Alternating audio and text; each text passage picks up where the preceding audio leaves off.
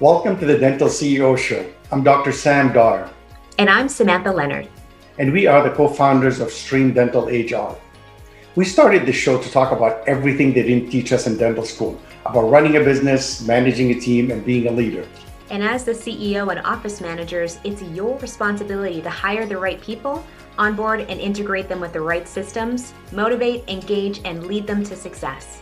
With our experience owning, managing, and operating 6 multi-million-dollar practices, we learned a thing or two on what not to do and eventually what our secret formula for success was. And it all boiled down to people and processes. That's what brought us lots of profit and success. Join us as we dive into everything from hiring, leadership, communication, systems, scaling, and HR. The most fundamental pieces to turn your practice from survival mode into growth mode.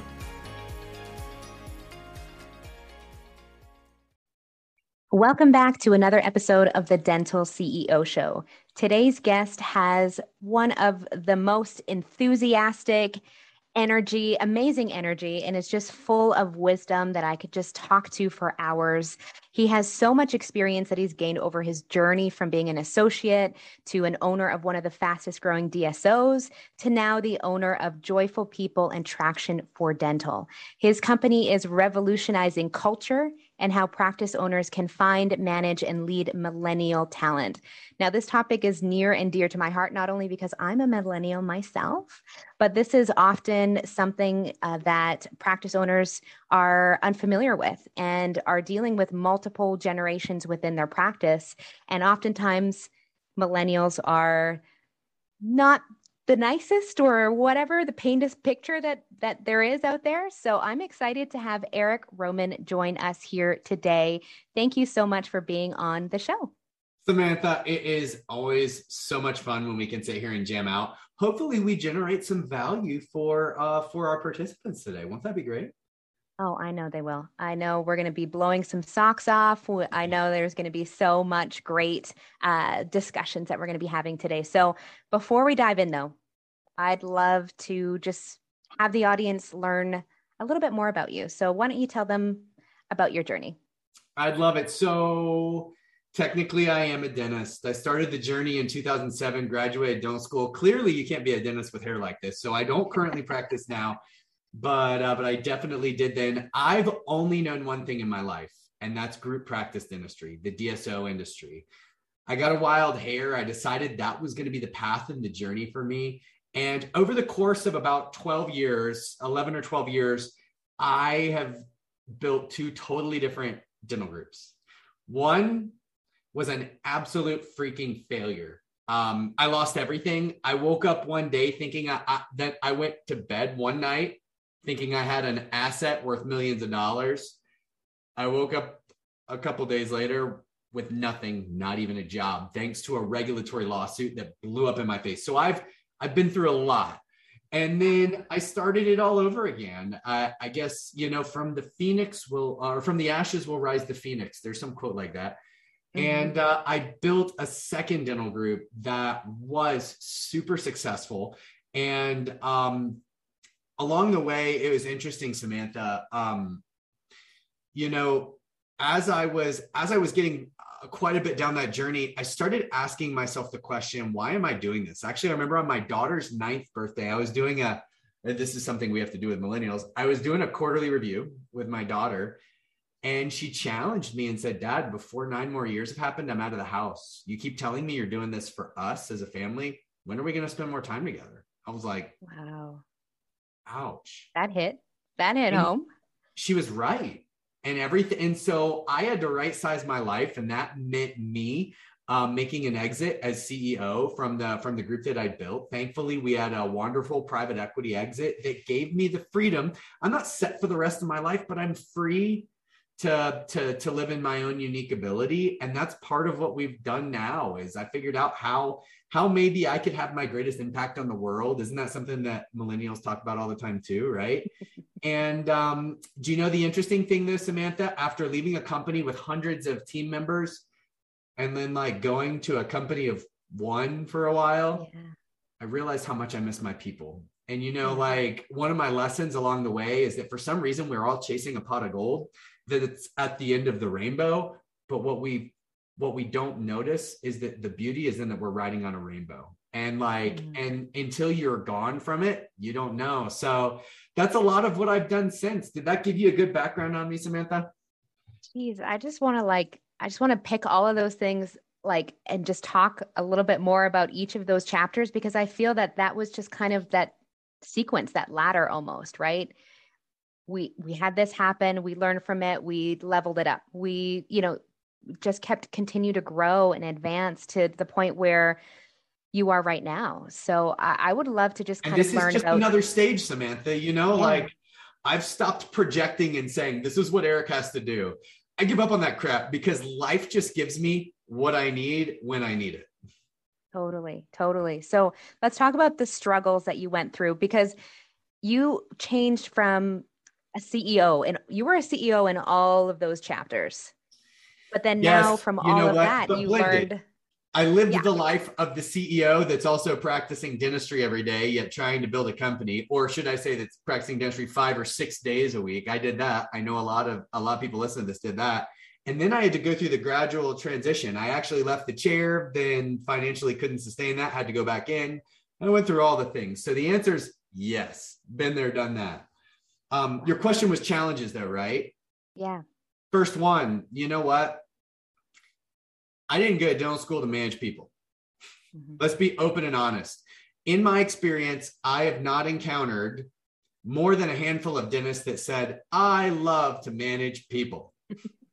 I ran away from it, Samantha. I remember, actually, here's a couple of Eric Roman quotes. That's what I hire a manager for, is to manage the people. That's kind of yucky now based on what I've learned. See, that the thing is, Samantha, we all have a responsibility for management, even if we're just managing in our own lives.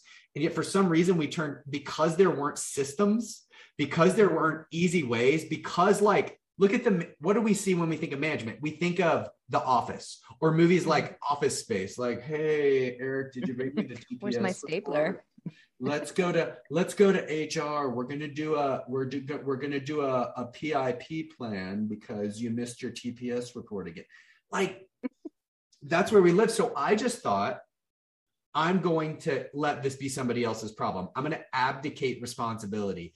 And Samantha, hey, Dr. Roman, it's me, your manager. Listen, we have to talk to Tina, the hygienist, when you get done in this procedure. Oh yeah. I'll be right in. Will you go wait on me? I would run out of the office and say that my son's diaper had exploded catastrophically. I would do anything to get out of those meetings, right? And my manager would call and she'd be like, where did you? Oh, I'm so sorry. I had some stuff come up. Can you just handle that meeting with Tina about her performance? Because you got this, girl. Yeah. So, man, I didn't want to do it, but that didn't serve me very well, Samantha. Mm-hmm. Mm-hmm. Eventually I had to learn. Eventually I recognized here's a reality for a lot of us. We can abdicate responsibility for management, but that means we're also abdicating, which means completely letting go of any responsibility for our culture, for the development of our people, right? For the ability to acquire and develop and find and cultivate new people. Well, guess what? I made a decision to grow my business. I decided I wasn't going to be a practice anymore. I was going to be a business. And then I decided I wasn't going to be a business. I was going to be an organization. If you're going to be an organization and you're the leader and the CEO, somebody's got to control that culture. It's you. Somebody's got to manage your manager. It's me. We got to just do this stuff. And so ironically, over the years, hi, joyful people, the thing I hated doing the most, that I ran from the most and never thought I would be good at, became my greatest skill. Go figure. And the thing I enjoyed, never saw that one going. Yeah. I mean, that is just amazing. And I think there are so many things that I really kind of want to dive a little bit deeper into, because I agree with you 100%. And I think a lot of times, dentists, they're in the profession of helping people. And so having those difficult conversations goes against probably every, inch of their body and being. And so oftentimes, like you said, we tend to just kind of run away from the things that are scared, the things that are difficult, that we didn't really learn how to have those conversations effectively. And so we just kind of sweep everything under the rug. And when we until and that. when we pull it together and try and do it, we typically suck at it. I'm going to be really open and honest with everybody on here right now. Like, we typically suck at those meetings, right? Like, and they don't turn out the way that we want either, you know? So yeah, you're so right, Samantha. It's almost against our essence to have those difficult conversations. All we wanted to do was help people. This doesn't seem very helpful. Yeah. Yeah. And then when you ignore, let's call it quote unquote, for lack of a better word, we're ignoring and abdicating, like you were mentioning. But then all of a sudden, whether we aren't participating and actively, creating a culture will still happen, right? Oh. Whether we choose to be a part of it or not. It's totally right. Like, people talk all the time about it, Samantha. Culture exists in your business. It just isn't the one that you want it to be, right? Like, there is no like, well, we've got to build a culture. Oh no, you built a culture. Do you know what else is funny in that, Samantha? Is like, I talk about all the time that people think culture in this day and age is about kombucha and trail mix and like casual Pizza Fridays. Yeah. Oh my gosh. We are like finishing each other's sandwiches. So everybody thinks that's what culture is in this new era. That is not culture. Those are perks. Like, those don't even have anything to do with it. Do you know what else is funny? Everybody thinks culture is about, oh, well, we like each other. That's also not culture. Mm-hmm. Do you know what culture is about? Like, in my businesses, culture was about performance. Culture was about like who we intrinsically are and how we respond when you put us in a corner. Like, culture was about the standards and norms, like of like, like the people you want to stand side by side with when you're in the heat of battle. That was what culture was about. It was about kicking freaking butt by delivering great care, So anyway. No, I think, well, obviously you can tell by your enthusiasm and how passionate you are about this. And I can really, let me ask you. So from when you started your first initiative and kind of going from, like you were saying, the practice of dentistry to the business of dentistry. And then when you started the DSO and went into more of an organizational mindset, do you think the biggest difference between those two stages were because you focused on the culture and the people that helped you kind of create one of the fastest growing DSOs? Like, what was that secret sauce? Do you know what? We decided that was going to be one of the cornerstones of our growth. In other words, like, maybe if you think of it another way, Samantha, we asked the questions. Do you know one of the biggest things I see in working with dental clients?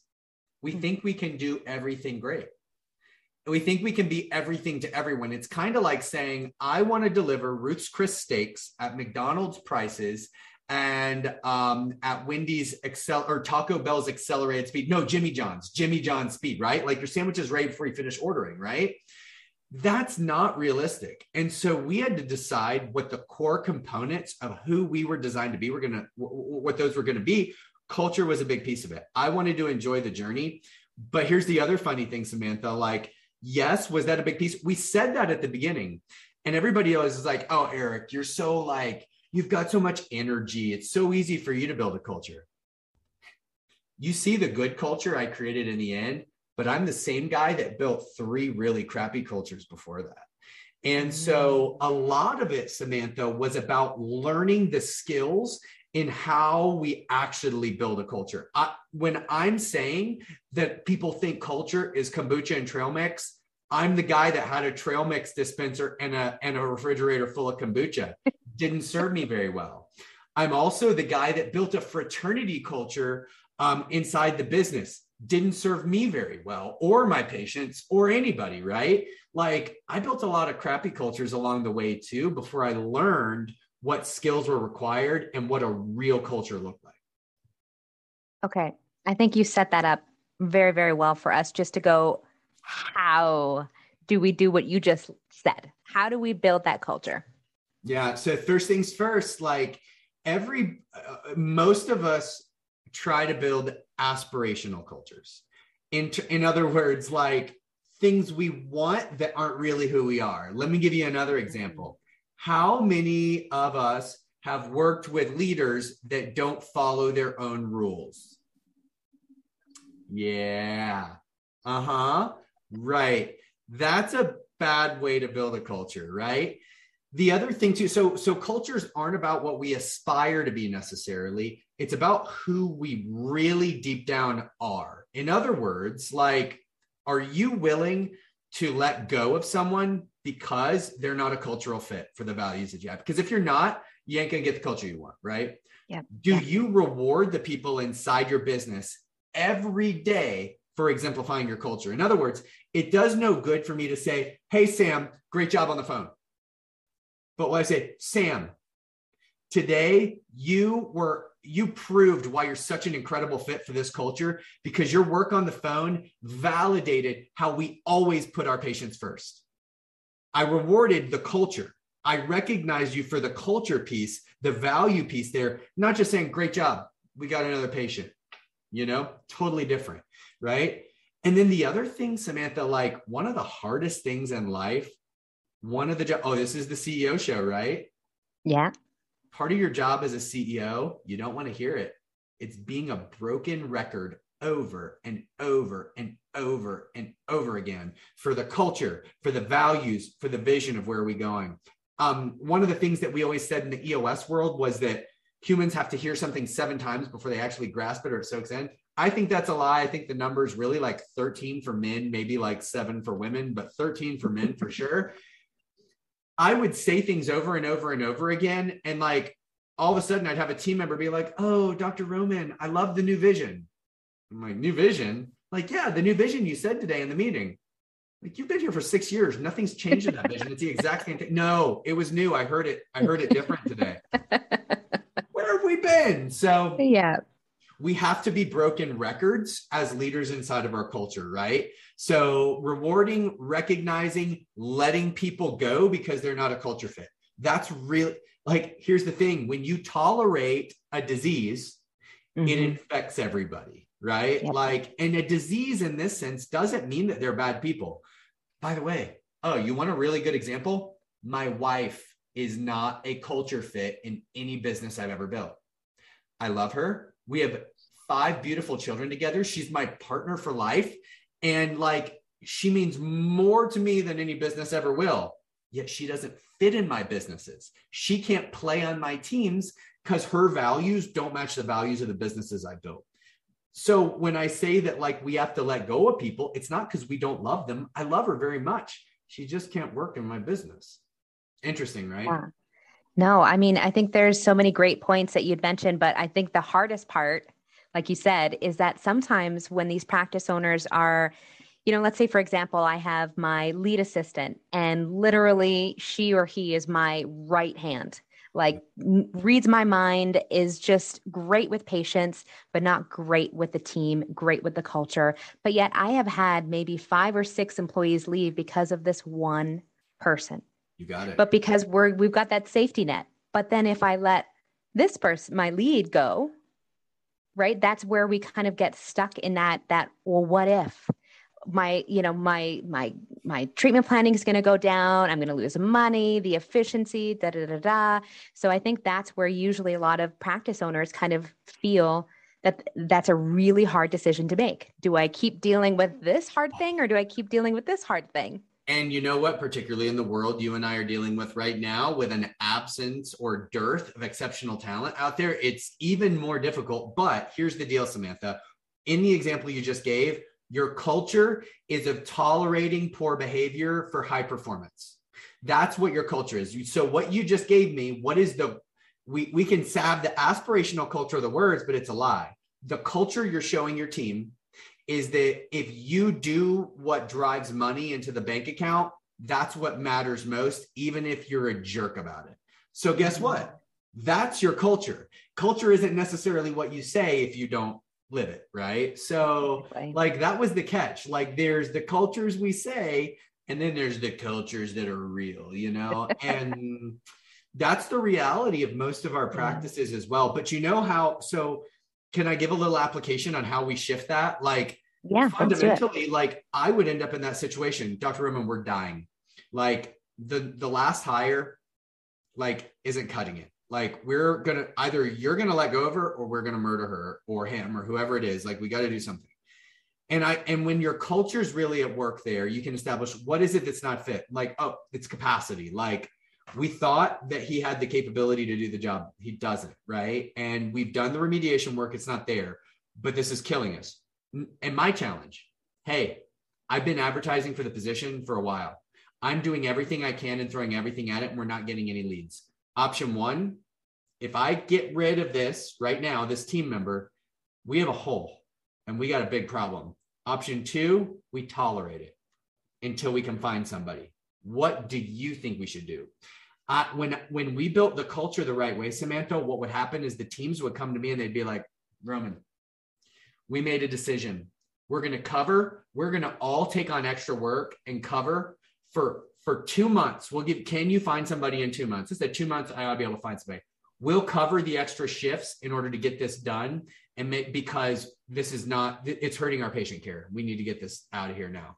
That's when your culture of performance has really come to life. Like they're not creating new problems, they're creating solutions, So anyway.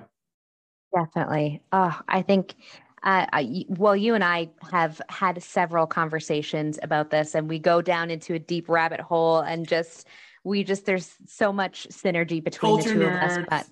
But we need some t-shirts or some hoodies with that hat on there. Do it. Let's do it. I'm writing it down.